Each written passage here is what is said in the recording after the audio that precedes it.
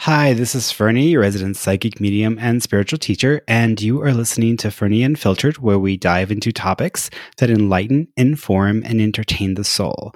So today I want to talk about faith and what it is about to kind of have it and what real faith looks like in comparison to like fake faith or a faith that is built on a foundation that really isn't sustainable.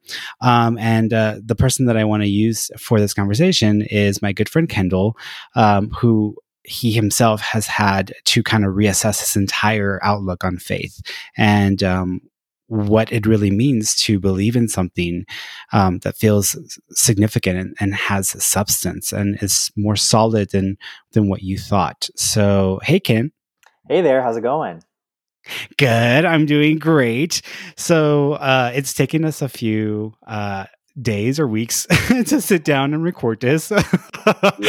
Because and that's because you have a different, like, you're more of a night person, I'm more of a day person, and so by the time you're waking up and just getting going with your day, I'm pretty much like, I'm starting to like nosedive. Totally. It's all good. I mean, I think it all comes out in the wash in the end with, know, the coronavirus situation and everyone. Yes. So, I hear in Texas that they're opening everything up so you can start going out and having fun and partying again, right? Are you looking forward to all that? So, before we had the stay in home order, I actually started self-quarantining like 2 weeks before it was officially mandated. And I will be doing the same thing. I will be, self-quarantining even after they say it's okay, just because, I mean, I just want to see what's going to happen. I'm not going to be the guinea pig, to be going out there. So I think that we've got, a lot more development to this story, and I don't want to be part of that development. I'm just going to play it safe. So yeah. I had a client post something on my Facebook page, and it was talking about the virus and how, because I was on. Do you remember when I did the Sylvia Browne video, where right after like I had her granddaughter on the show, then all of a sudden this all started blowing up, and Sylvia Browne's video or what she had said in her books started going viral. Do you remember that? I do remember that. Yes. Okay. So in that video, I did a follow-up video. So after I did the one with Ia, her granddaughter, then I did the follow-up video.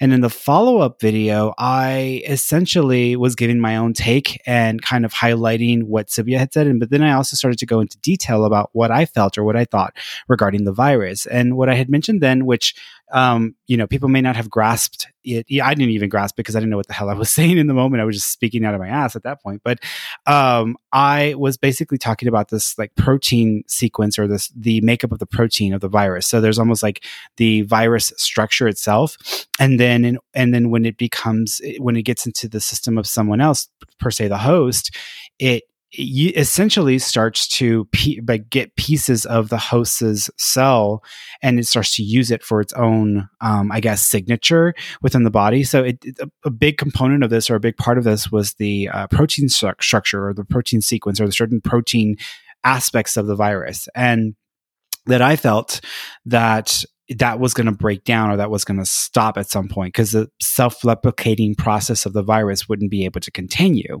So because that wouldn't be able to continue, I felt like the virus was going to just collapse, and it was no longer going to be a viable like virus. And so that I mentioned that at that video and parts of it. And then I also mentioned it when I sat down with Julia Wang. We talked about it as well in her vlog. And so I, kind of told people a little bit about this. Well, like a client, she posted something on my Facebook, and she's like, "Hey, I thought about you, and I, thought about you when I saw your video, and thought you might want to look at it." And it's an article from a paper. I think it's in Jerusalem or in that side of the world, and it talks about this study that's being conducted in China with a lot of the scientists and medical community regarding the virus, and how and what she was trying to point out was that I had said that the virus would be mutating, or there would be like so many mutations in all the different countries and such. And what they found in the article is, or the study, is that there's like been 40 mutations of the virus, or there was like all these mutations. So I thought, okay, well, that's cool, right?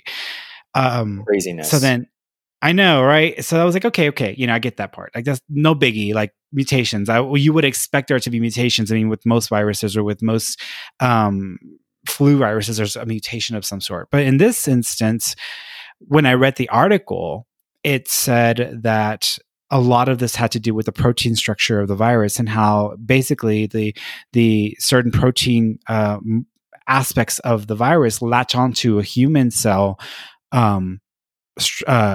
based off of those proteins. So it's like these proteins that kind of connect the pieces, and it gets what it needs, the material from the host DNA molecule, or DNA genome, and it uses that for its own like reproduction purposes. So I was like reading the article, I was like, oh, this sounds oddly familiar to what I was saying about that replication. So I was like, okay, well, let me just put a picture out there, because people were probably like, what the hell was he talking about, this protein thing? Or what? I'm like, I saw it in my head, so the only thing I could do was like share what I got in my head as a picture, but I put the picture out there. So we'll see if that ends up even being part of it. It's it's insane. Just the amount of uncertainty, and we're talking about, this conversation ultimately is going to be about faith, but, I think a lot of people are in the process of having, their own faith, even in, just what they understand the healthcare system to be able to do, and modern medicine to be able to do. There's a lot of uncertainty around how this virus is playing out, and what the next level is, what the next steps are. And, it just has a lot of people shaking right now, because, just the uncertainty of it all. This is all new, all novel to us. So. Well, you sent me a post or something. It was from the guy from Microsoft. What's his name? Bill Gates. Bill Gates. Yes, you sent that over, and you were like, "Take a look at the comments." And I was, because he had did an interview with some guy from a news. What is it? David Muir, the cute guy from NBC. I think it's NBC or 11. Yeah.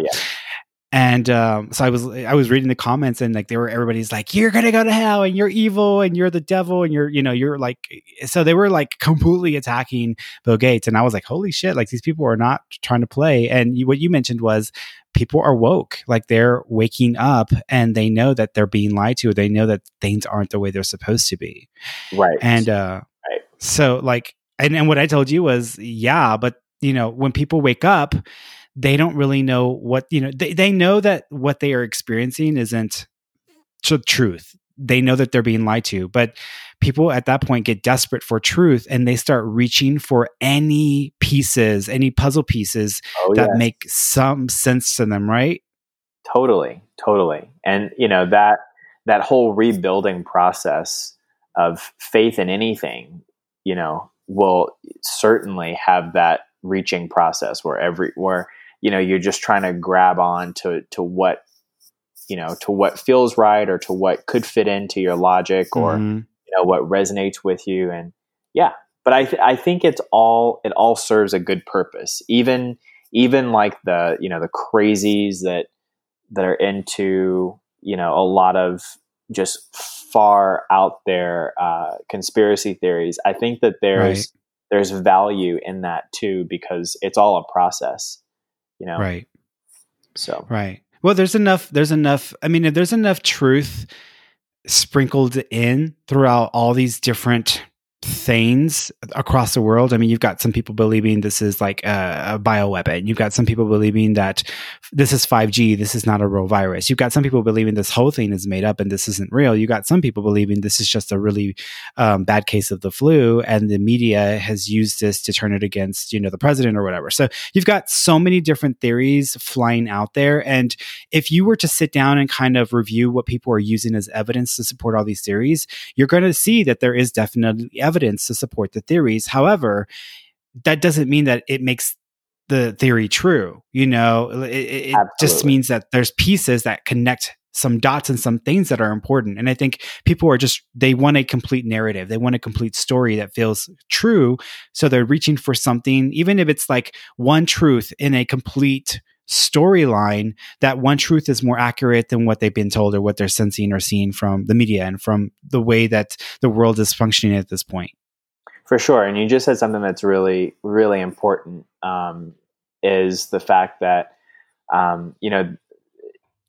from any given perspective, there is a certain perception of truth, regardless of what, that's how conspiracy theories kind of thrive and develop, is because there is some amount of truth from that particular perspective. But what I think is so important is, for people to just really do their own due diligence and realize that, it's just like two sides of an argument, right.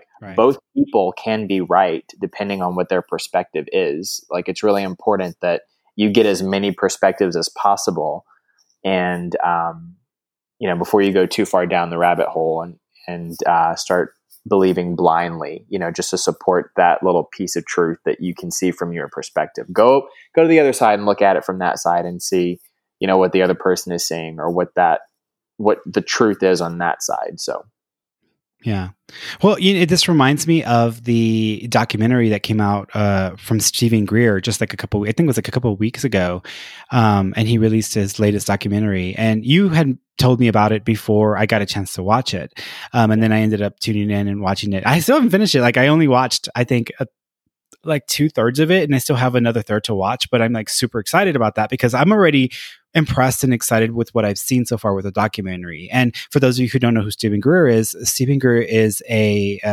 an MD or a doctor of sorts who essentially got kind of sucked into the entire ET, extraterrestrial, aliens, UFOs, et cetera, et cetera. He got sucked into that field through his associations and through his own personal experiences. And so he's been kind of doing his own research and trying to find the truth of it all over the last, 30, 40 years of his life.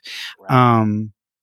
And I've seen other documentaries as well. I mean, he's not the only person out there who says they know what's going on or they know the truth. You've got the people over at the To the Stars Academy who believe that they are following, a truth, or they're trying to get to the core of the matter. You've got David Wilcox and Corey Goode, and they're spinning their narratives on that. They were doing it on Gaia, and now they're kind of gone freelance because that relationship ended. That business relationship with Gaia ended. But, you've got them and they're sharing their truths. And in listening and watching these documentaries and listening to these people speak, the stuff sounds so mind-blowing that it makes you want to just immediately latch on as if it's the 100% gospel, because you're mind blown. And I think the shock value and the aha of that, oh my God, this is absolutely incredible information. It must be true because I feel so excited about it. That doesn't make it true. It doesn't make it the gospel. It just means you are resonating with the authenticity or the source of the information. That doesn't mean that the entire narrative or what you're being given is true, but there's something there that you're resonating to. And I think people resonating to something in truth or to something in an authentic form is so important, because just because your mind is blown doesn't mean it's true. Just because if it's incredible and it sounds like it makes complete sense and you're resonating to it making so much sense doesn't make it true. But there's still pieces and aspects of truth there that you have to kind of weed and try to work through, because you have every person's bias kind of attaching itself to the narrative in one way or another. It's what I was saying. I just did a video a few days ago where I said, this what tends to happen with psychics is that they usually will sense one piece of information, one little piece of truth, and it's accurate, they've got it down, but then what they end up getting wrong is they build an entire narrative and story around that one little piece of information, because they have their own narratives, they have their own biases, they have their own perspective and preferences on how they would assume or how they would think things would progress. And so if you have a female who's a psychic and she had an awful husband or a boyfriend who was so abusive to her, when she's doing a reading, she might sense that your significant other did not tell you everything in regards to the situation with a coworker of his, and so she's going to take that and spin her own bias and narrative around it and say, he's evil, he's a narcissist, he's a an asshole, he's hiding these horrible secrets and yada yada yada, not realizing that this is going to have an impact on the person receiving the reading, because they're going to run with it and they're going to think, oh my god, my boyfriend's a complete asshole and he's evil and yada yada, when in fact he probably just didn't tell you that he was essentially having to work with someone closely at work because that was what he was assigned to, and he wasn't sure how you were going to feel, so he didn't want to tell you, because he probably thought you would get pissed off because you have a tendency to be jealous. So it's almost like this one very simple thing that is all of a sudden spiraled and spun into this incredible, beyond just life-shattering event or life-shattering situation. And it's the same thing with these documentaries in ET, and how people, they know that this is real. There's enough people around the world who have had enough experiences that they know this is real. But what is the truth? What is the story? What is the actual situation? And unfortunately, I don't think any of the people who've done documentaries know the complete truth, because there's so many parts to it that it's kind of hard to know everything unless you are in the center of it all and you're coordinating everything like a madman behind the scenes, like the Wizard of Oz, the man behind the curtain. But I have yet to know of anyone like that, because even with the story about UFOs, there's these different departments and different areas or aspects of the government and military, et cetera, who are kind of engaged in this in various ways. So it's like, what's real and what's not, that brings us to our topic, which is faith and religion. Because you kind of had an experience like that where your faith was completely shattered, and the narrative that you have been learning about and you had been understanding for many, many years, all of a sudden that was just completely eaten away by circumstances. So tell me a little bit about that. Yeah. So the evolution of my faith has sort of developed over quite some time. I was raised as a very devout Catholic in Southern Louisiana, and my entire family has been Catholic for generations. And back in 2009, my younger sister unexpectedly passed away. And that was the first time that my belief system and my entire family's belief system had actually really been shaken as much as it had been. And so, in times of crisis is when we typically will turn to our faith and try to get some type of either consolation or really understanding. Really was the driving force behind that. And not to knock any particular denomination or faith system, but we just, collectively as a family did not find the understanding or the answers that we thought we should have been able to get from our belief system in the Catholic Church. So I do want to, make a disclaimer here and say that I love the pageantry of a Catholic Mass. I think that there's so much beauty in those, in the traditions. Service. I just think it's gorgeous. I think it's the rituals and the traditions. For sure. And, it's certainly very powerful. But we needed something more, So that's how we kind of found our way into a just a more mainstream Christian church that was much more Bible centered and Bible based. So it wasn't necessarily based on the the the traditions and the rites of a religion as much as it was just in the biblical text.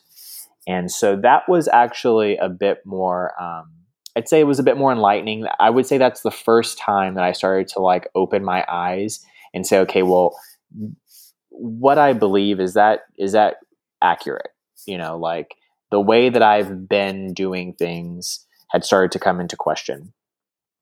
So let's see. So once I kind of found my footing, my family found our footing in this new faith system, this new belief system. I mean, it wasn't radically different because it was still Christian after all, but it wasn't, it wasn't following the strict teachings of the Catholic Church in the sense of like, not eating meat on Fridays during Lent and, that kind of thing. Mm-hmm. It was more about the relationship that we were building with Christ. So, an interesting little memo about that. A lot of people don't realize that the whole idea of eating fish on the weekends or not eating meat on Fridays, people think, oh, that's because, if you ask someone, they don't know where that came from.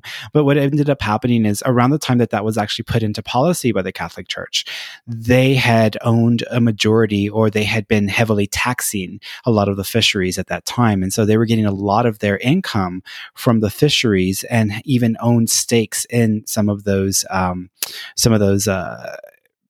organizations. And so they needed to increase their revenue because they weren't seeing enough profit from that. And people were starting to get more access to beef and to meats and to different types of protein besides fish. So they were losing business. And so they decided to increase, at first they decided to increase taxes and the cost of fish, which that kind of backfired on them. So they ended up working with the church because the church, at the local levels, they just, say, hey, we need money. You guys need to roll out this policy that there's no more meat on Fridays. And they needed, and this whole idea around it being some sort of divine practice and so forth. But it actually was just an attempt for the Catholic Church to increase its revenue and sales. And if people go and look this up, they will find the evidence that supports that. Oh, yeah. Yeah. So, I actually, one of my undergraduate degrees was at a private Catholic university. So I took a ton of classes on the history of the Catholic Church, how the Catholic Church was formed, and the teachings and stuff like that. And I can say that this university was liberal enough to be able to show us the historical sides of that, selling absolution and things like that. So, I've known for quite some time that that a lot of the practices that we do or that we had done in the Catholic religion was based on political decisions or financial decisions, things like that. Yeah. But it's sold as, the reason the Catholic Church does the fish on Fridays during Lent is because of the, it's to sort of serve a penance, a suffering during the Lenten times to remind ourselves of the suffering that Christ went through. So, that's how it's branded. That's how it's marketed and sold. Right. The real behind that is a little bit different. So, but yeah, it was things like that where we had just believed that blindly that that's if that's what the church teaches and that's what Jesus wants us to do. But when we really started digging into the Bible for answers about why this devastating thing had happened to my family, and other things started to come up like, hey, I've been through a lot of biblical texts and I have not found any scripture that really supports the fact that Jesus doesn't want us eating hamburgers on Friday during the Lent, things like that. So, so that's the first time that I really started kind of waking up to it. The second big blow to my faith was my mother had been diagnosed with cancer, and of course, again, like, anytime you have a crisis, you run to your faith. So the entire family just kind of buckled down on this belief system that mainstream Christianity teaches, and that it's Jesus's will that everyone is healed, and all you have to do is believe that healing is for you, and you can be healed because he took all of our sicknesses on the cross with him. And really dove deep into that ideology. So that means really learning how does the Bible teach us to pray, because I want to make sure that I'm praying effectively, that way my mom makes it through this disease. And so that in and of itself was a major journey into what I thought my faith system was, and just really just entrenching myself to make sure that I'm doing this faith thing the right way, because the stakes were really high. I mean, my mother's life was on the line, and did anyone there ever, like, did any of the people who were helping you guys out with your faith and with, the practices in Christianity and so forth in that community, did people ever say, you can pray this away, or you just have to pray hard enough, or you just have to pray and this will be relinquished, or this will go away? Oh yeah, that was always, it was always the understanding, so from the Catholic side of it, my Catholic roots, I thought that, well, let me say, it's just really interesting how the different denominations look at this type of thing, particularly the whole like prayer and relationship with God, and asking God for things like healing. In the Catholic faith, something bad happens, and it was my understanding and my upbringing, my perspective of that was, well, it's God's will. If it's God's will for you to have cancer, then that's what's going to happen. There is no rhyme or reason. It's just, you just have to accept it and suffer like a good Catholic. And that's why this newfound, mainstream Christianity denomination was so appealing to my family. That's why it was so appealing, was because it was, well, no, it's really not God. God is not, he's not an angry figure that is looking to punish you. He loves you, and you have unconditional love. And of course he wants you to be healed. And here's all the scripture that says, by the stripes of Jesus, we are healed. And Jesus healed. And so we can be healed. And so that's what was so attractive about it. The fact that, no, actually we do serve a very loving God. And, when something bad happens, you have a protector, you have someone that can help you through this and will get you through it. So yeah, we actually had there was never a doubt that she would be healed from our perspective. We truly believed that, that God was going to take this cancer away and make her life this incredible testimony to God's healing power. Yeah. And, we really dove deeply into, what the scripture says about that. And of course it wasn't just about healing, it was about everything else, really taking the scripture and trying to apply it to our lives. And, so she was diagnosed in 2013, the end of 2013, and she passed away at the end of 2018. And that was a major blow to our faith. I mean, I'm telling you, it was such a zealous faith an approach that we had. It wasn't to the point where, she refused medication and treatment Right. because she thought God would heal her on his own. Like we genuinely did everything from both a physical, worldly standpoint, from a medical perspective, as well as a a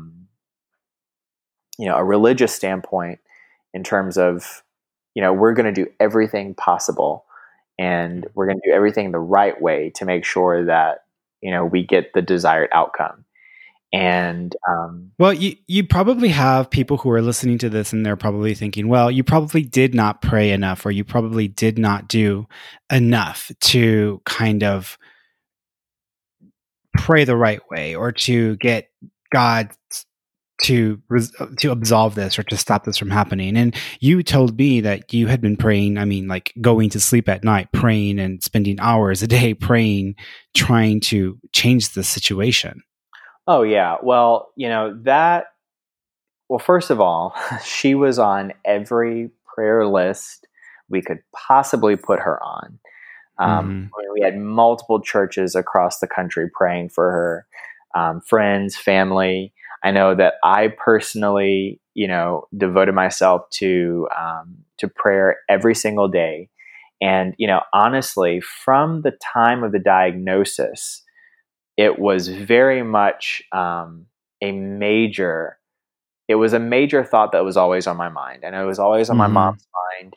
It was never a situation where we said, um, well, in the beginning, it was never a situation where we said, you know what, God's got it, so we're just not going to worry about it. It was, Right. we're going to do whatever we have to do in terms of playing our part. So, just naturally, when you have something that looms so large as life and death, over your life, it was the first thing that I thought of when I woke up, and it was the last thing that I thought of before I went to bed. And every single time when I think of it, it wasn't just, oh wow, I hope the situation gets better. Anytime I thought about it, I was praying about it. Mm. So, to the point where after she passed, I realized that I didn't pray for anything else but that. That was ultimately the main dialogue that I had running through my mind all day long. And it was a dialogue with God, thanking Him for healing her in advance, reminding Him of Scripture, because, Mm. scripturally it says, keep Him in remembrance of His promises. And so, I was constantly quoting Scripture to God. God, you said that, with a faith the size of a mustard seed, we can move mountains. Hmm. You said by the stripes of Jesus we are healed. I mean, there were, you know, just dozens of scriptures that I was constantly, reciting and praying and thanking God for. And I didn't realize just how much of my inner thought world was devoted to, I mean, literally from the time I woke up to the time I went to bed. If I had a Hmm. silent moment, I was thinking about this situation and praying about it. And, to answer your question, more to the point of, maybe you didn't do it the right way. Um, that was a major concern. From the very beginning, it was always, well, how do I make sure that I do this right? Because if, you know, there are tons of resources out there about learning how to pray effectively, Right. learning how to pray so God will hear you, or praying the way Jesus did. I mean, my bookshelf is full of books and CDs and DVDs that are about that very topic, how to pray effectively. Because what it implied to me is, if there's a resource that says how to pray effectively, then that implies that I could be praying wrong. So I need to make sure that I learn how I'm praying, learn how to pray right and pray Right. correctly. And so that's what I would say to those people that said, well, maybe you didn't pray hard enough, maybe you didn't pray the right way. Um, Trust me, it was my full-time job. and I know that it wasn't only just, myself, but my entire family. I mean, my mom's mom is still living, and so she was, I mean, we really took it as a daily armoring. Going into battle, we would armor ourselves with the word of God, and we would go to battle every single day for her, and praying away, trying to pray away this sickness that the enemy was trying to put on my mom. So, when Well, it was, yeah, then the inevitable happens, and that doesn't work. right. Right. And I can tell you that my faith was in such a position that even as she was declining, I thought that this was just part of God's plan, that He was going to let everyone see, just how sick she could be, to see how much more amazing this healing was going to be. And, I had read many stories about people who have, literally died of incurable diseases and, were, came back to life, you know, minutes after, only to be completely healed. I'm thinking of one story in particular that's, the book is a global bestseller, an international bestseller. This woman was diagnosed with terminal cancer, and she ended up dying from this disease. And, something like 20 or 30 minutes later, she came back and she was completely healed, and she wrote this book about it. And so, my faith had been fortified with stories like that, and, Jesus raising Lazarus from the dead and all of this other stuff, that even in the midst of everything just going so south, and even after she passed, I mean, I would be lying if I didn't say that I sat there with her after she passed, waiting for her to come back. Because that is what my faith told me was possible and was available to us if we believed. So after that happening, and how long did it take for you to come to the realization, not accept, because I think it took much longer to accept that this was the reality that you were facing now. How long do you think it took you to kind of come to terms with the fact that she wasn't coming back to life from the perspective that you were used to? Yeah, it was,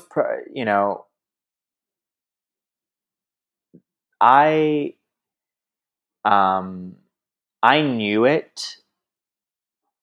I had a knowing, in my heart, in my soul, that when she passed, probably about 20 or 30 minutes after, I knew that was it. But my mind, even though I knew that in my soul, I knew that in my heart, I think that our souls know these things. There's an inherent knowing.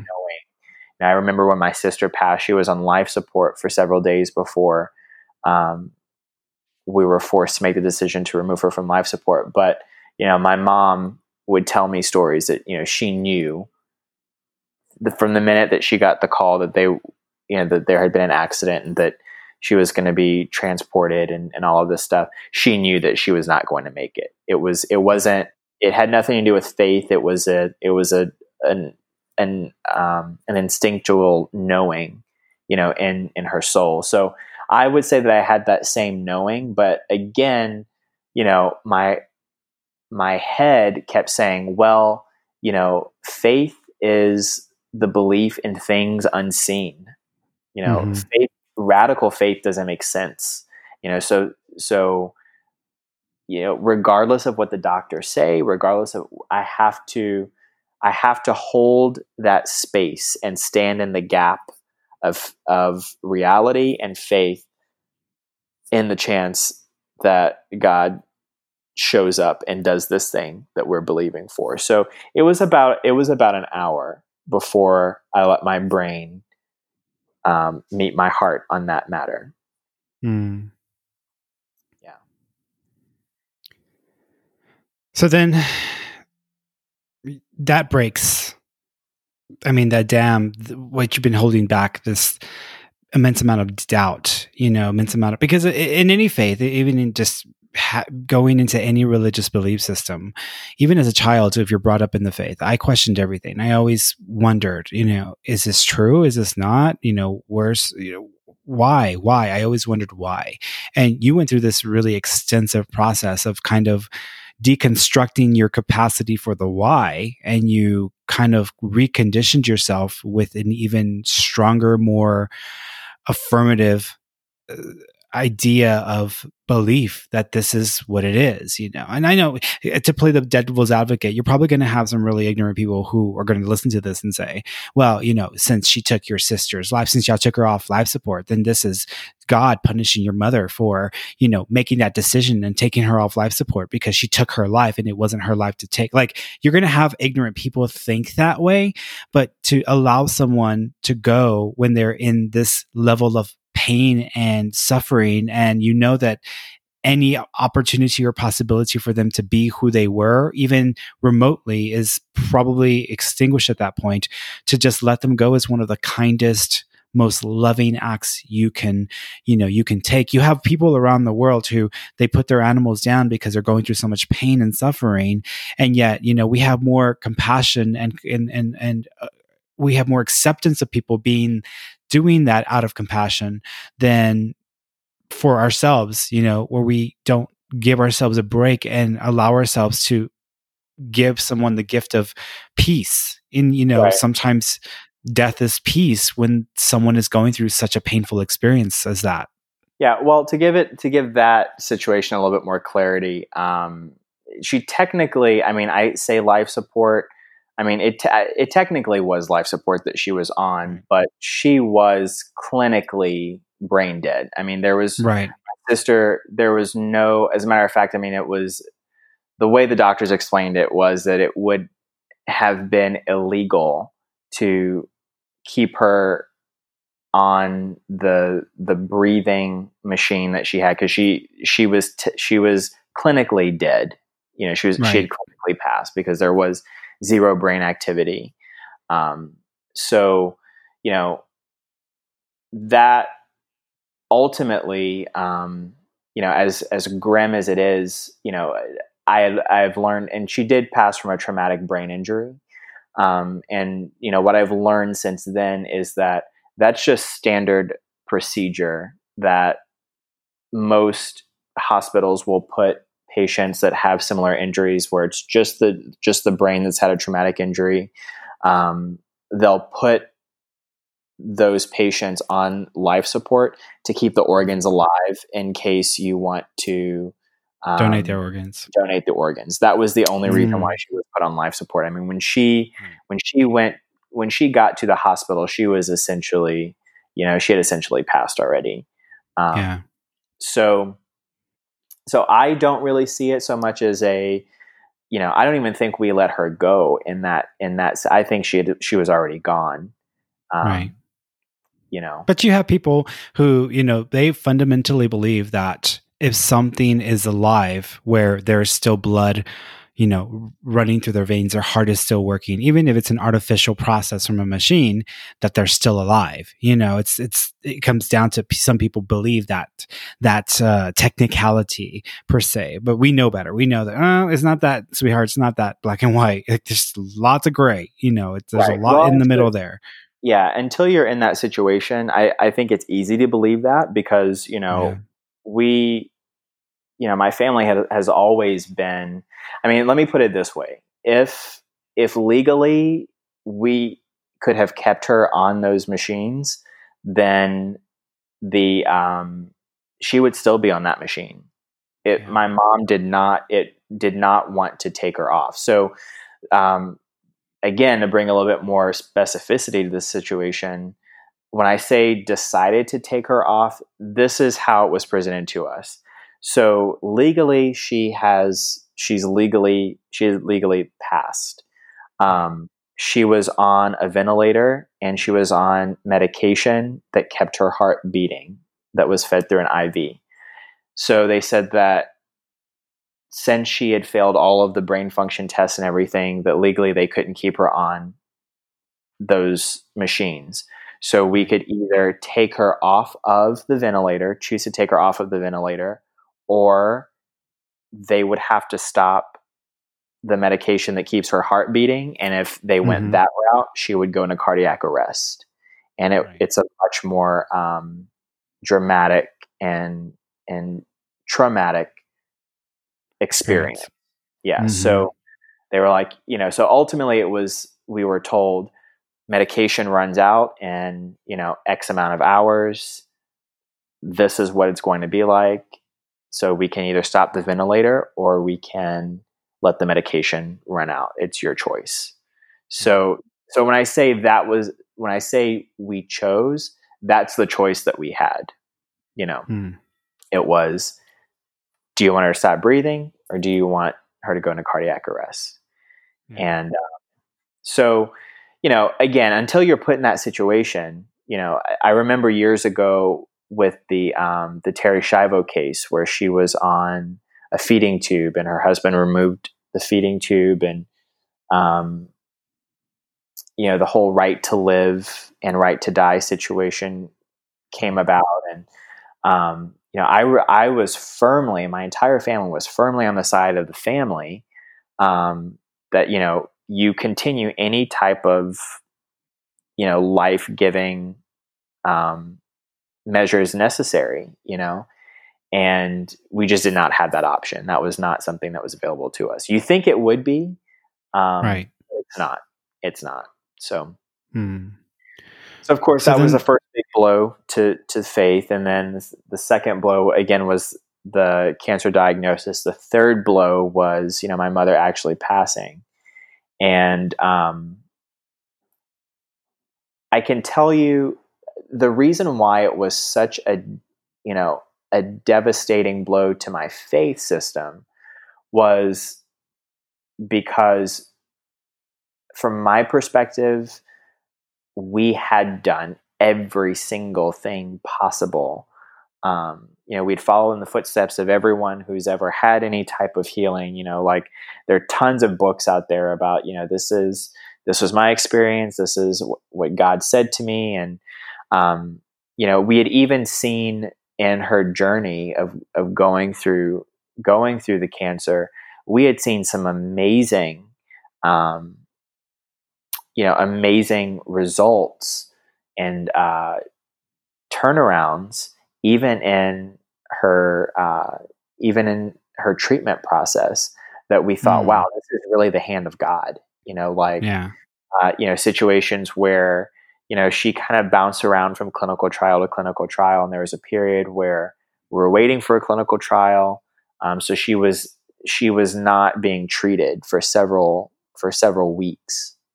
And say it was probably 2 weeks, which if you're familiar with any type of cancer treatment, that can be a really long time to be off of treatment. And so I remember we were really, really worried about it, but there was nothing that we could do other than just have faith that God was going to, see her through this little section. And then we'd be put on the right clinical trial. And I remember,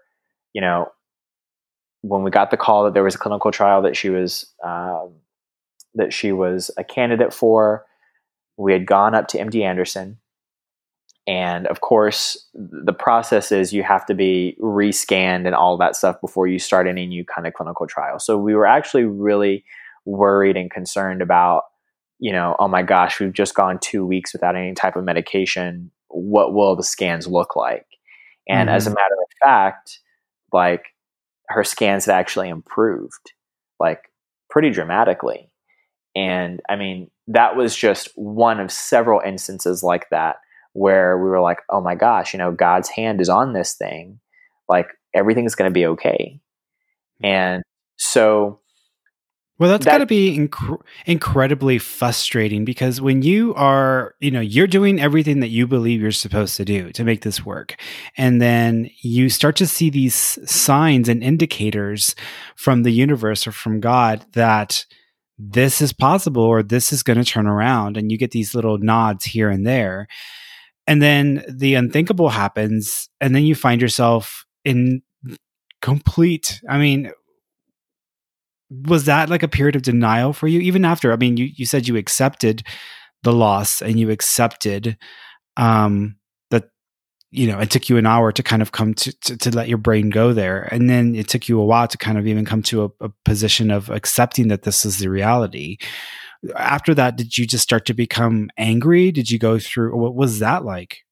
Yeah. So there, I think that that because of, like you mentioned, because of the nods, because of the signs that we had throughout this whole journey, and I don't want to make it sound like this was all completely blind faith, because we had so many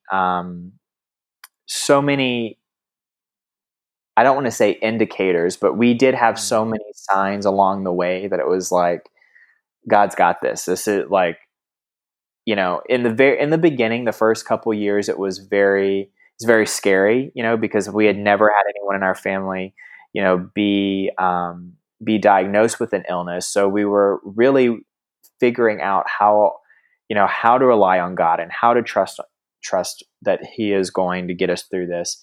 And probably about midway, like third year in, that's when it was really apparent to us anyway that, like, okay, we can rest in this. Like, we believe that God is going to do it. So we went from a period of like begging and asking to thinking. Like the last 3 years, it was just a constant sense of gratitude and being thankful for this amazing work that He's doing. And we, in her healing, and we would see these things.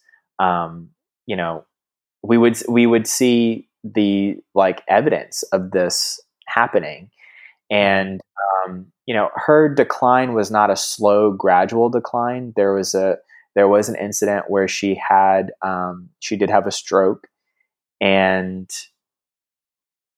that is when everything went down dramatically. So she had the stroke, and six months later, she passed away. But I can tell you that even through the stroke and seeing her, learning to walk again and learning to talk again and all of these things, I was just in a constant sense of gratitude that God was doing this major work in her life. And so I say all that to say that when it didn't work out, I went from, there was little to no doubt in my mind at all that she would be healed and that she was going to make a full recovery. So when it did not happen, it made it that much more difficult. So there was no denial, because,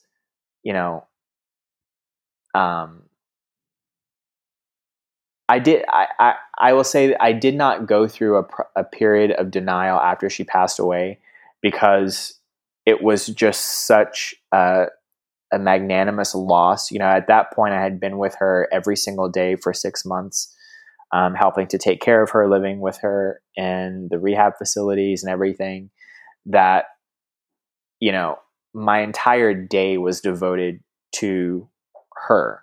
So there was no denying that she passed away. You know what I'm saying? Like, there was no denying that this didn't work.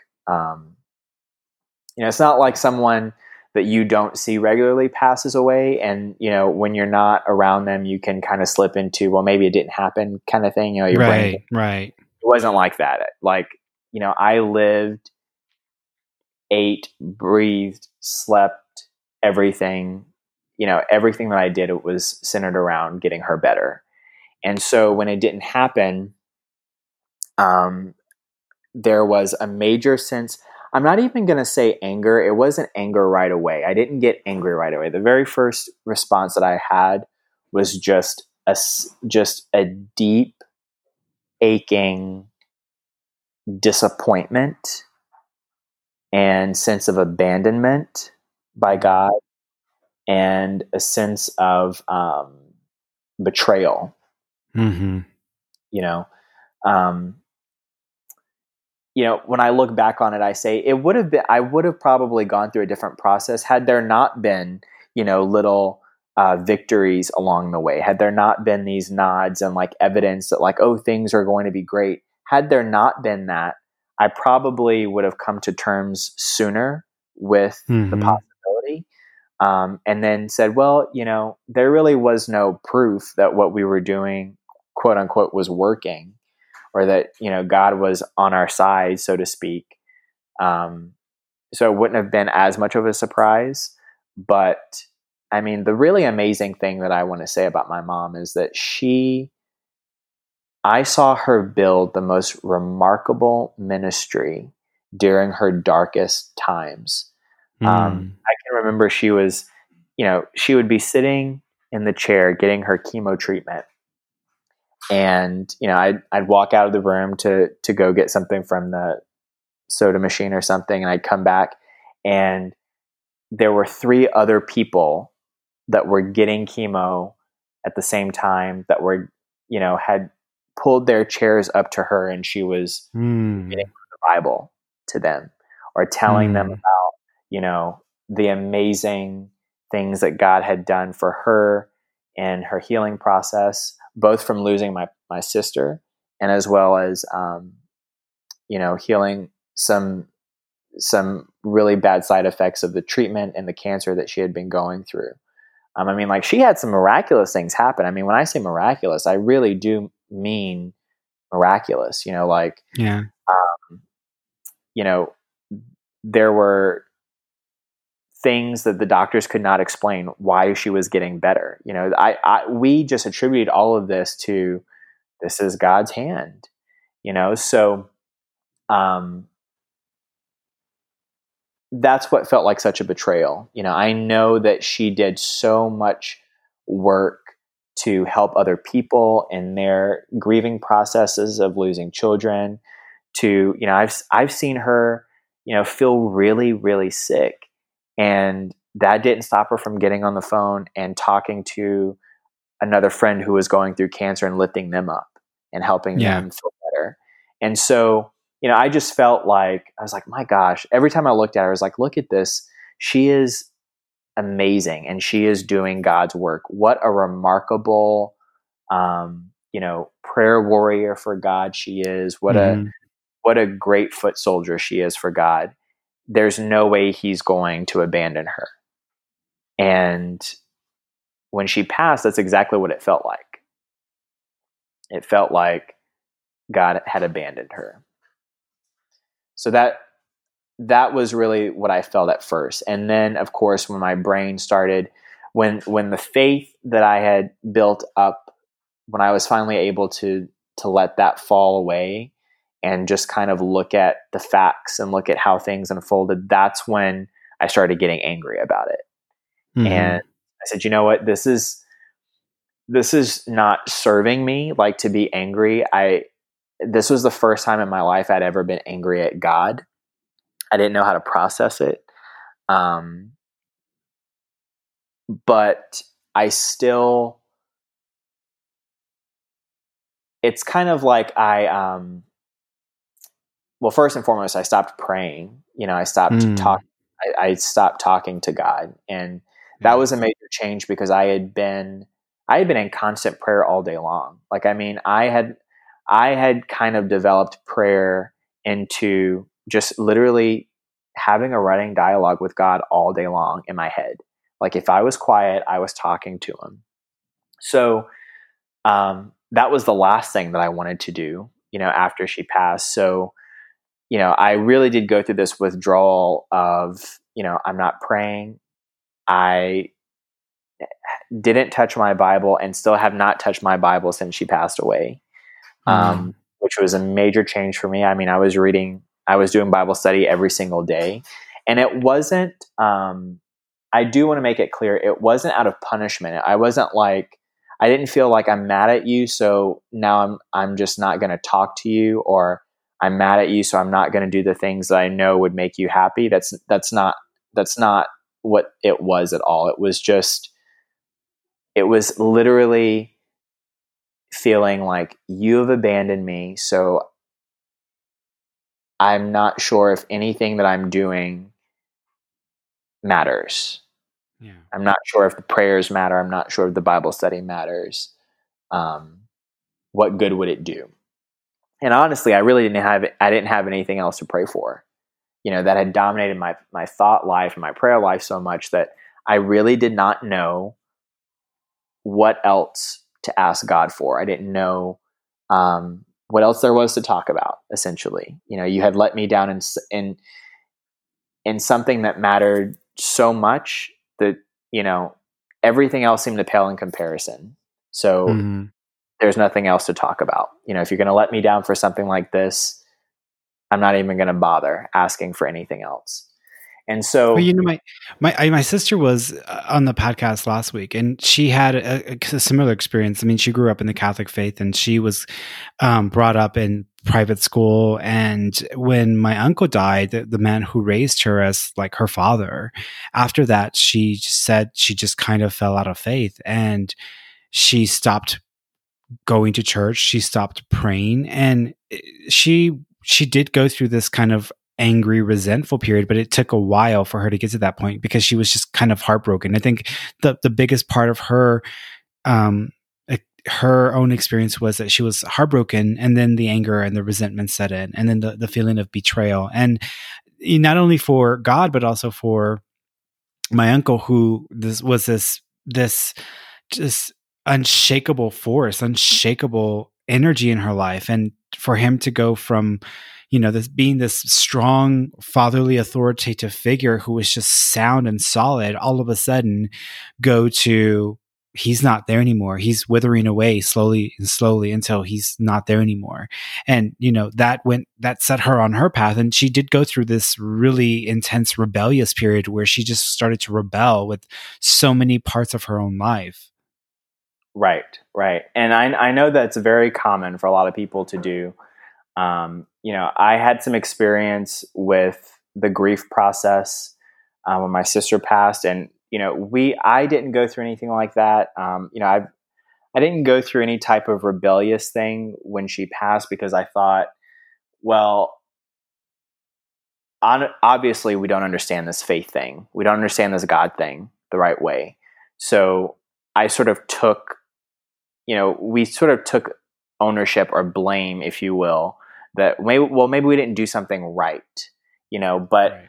I can honestly say with my mom's sickness and her passing, if there was something to have been done right, we did it.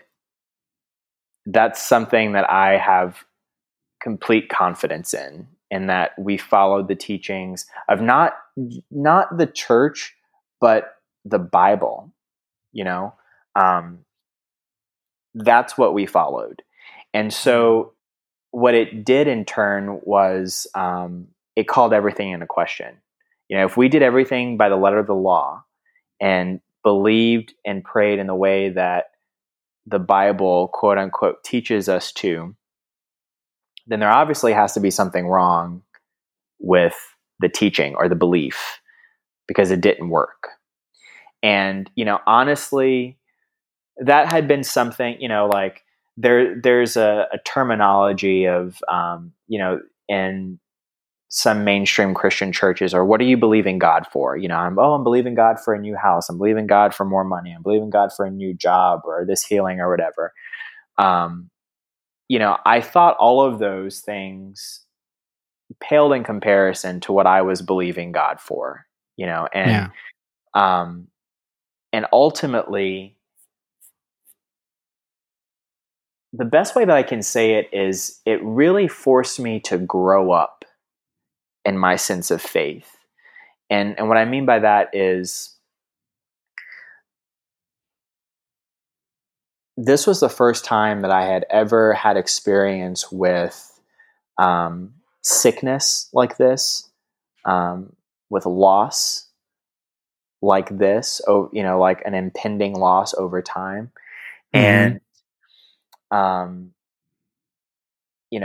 I was really, really, really involved with my mom's treatment plan. And, I went with her to every single doctor's appointment, helped her to make decisions about her treatment. So I was intimately involved with the details of her treatment and how this whole thing worked.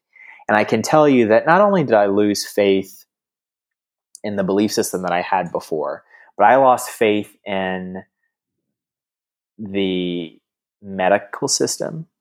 Mm-hmm. Like, I was Yeah. like, how is it that you're hearing all the time about curing cancer and all this other stuff when they're, things that seem so simple. I mean, ultimately, cancer is the body's cells, they're radical cells that are growing at an uncontrolled rate. So it's your body kind of turning against itself. How is it that we can't find a way to switch that off? Like, how is it that with all of the breakthroughs, and there are some cancers that are pretty much close to have being cured, or that can at least be treated for, decades at a time now, that have really long survival rates. Like, why is it that she didn't have that? Like, in my opinion, like medicine and doctors were failing her. Mm-hmm. I also felt like, you know, I had this feeling when my sister passed. When somebody passes, it's a large part of your life, and the shoe finally drops. It's this overwhelming sense of like, how can the world continue to turn? Like, how can people be going about their business like nothing ever happened? Like, it's just this really odd, like, it's just a weird feeling. Like, it's disorienting. It's Mm-hmm. like there is no great protector to keep this like horrifically tragic thing from happening. And so I realized that I had this false sense of security in our you know our science and our medicine and our body's ability to heal themselves. I've always heard that your body has its ability to heal itself, and mind over matter and all this other stuff. And I can tell you that um, that just wasn't the case. It wasn't working that way. And so I had faith not only in my belief system and my higher power, but in a bunch of other things, and I had faith in things that I still can't even articulate yet. Like, Mm-hmm. you know, there's that idea that, and there's that saying that when something bad happens, no one ever thinks it's going to happen to you, right? Like, Right. why is it that we don't think it's going to happen to us? Like, what is it that we have faith in that is protecting us from something awful happening? I haven't been able to figure out what that is yet. It's not just God, but there's something else that, well, that could never happen to me, or that could never happen to us. Um, that was gone. Like, there were so many things that I witnessed through through her treatment process.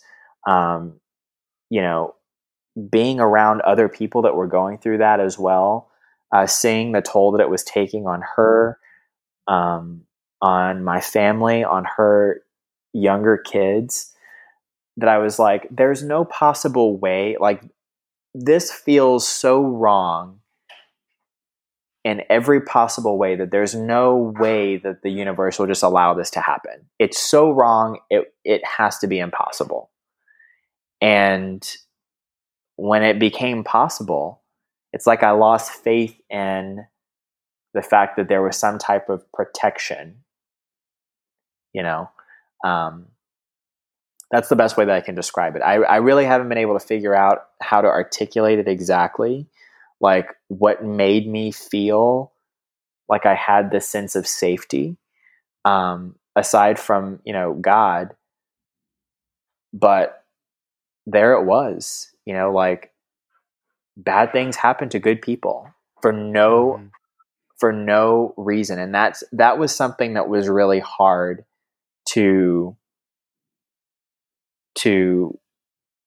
accept, and not that anyone deserves any type of sickness, but there are diseases and illnesses that lifestyle things can bring upon you. So like, Right. if you smoke, like there's a chance that you're going to have lung cancer, that kind of stuff.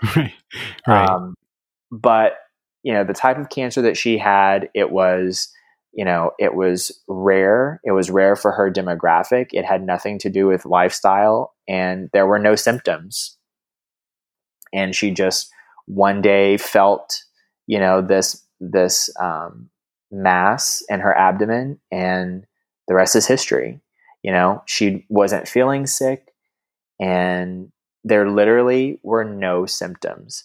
And so it just felt like this whole thing was blindside. She had been blindsided, and it just all felt so. I hate to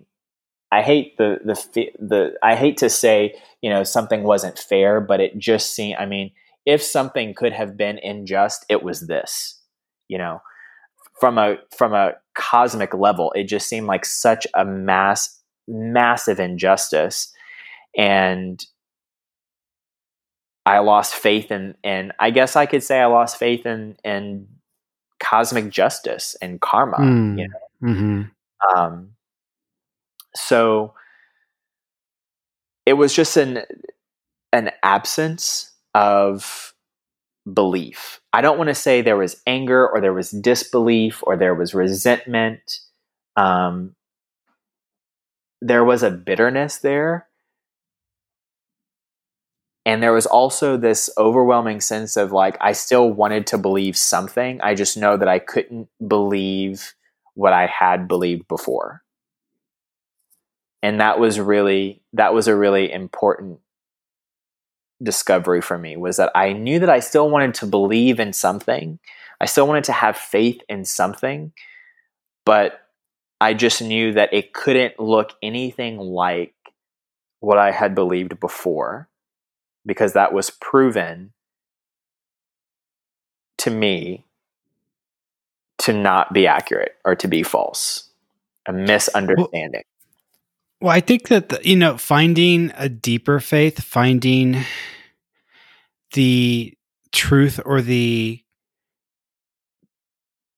component of reality, what really is, I think sometimes that comes at the heels of something so devastating and so life-changing.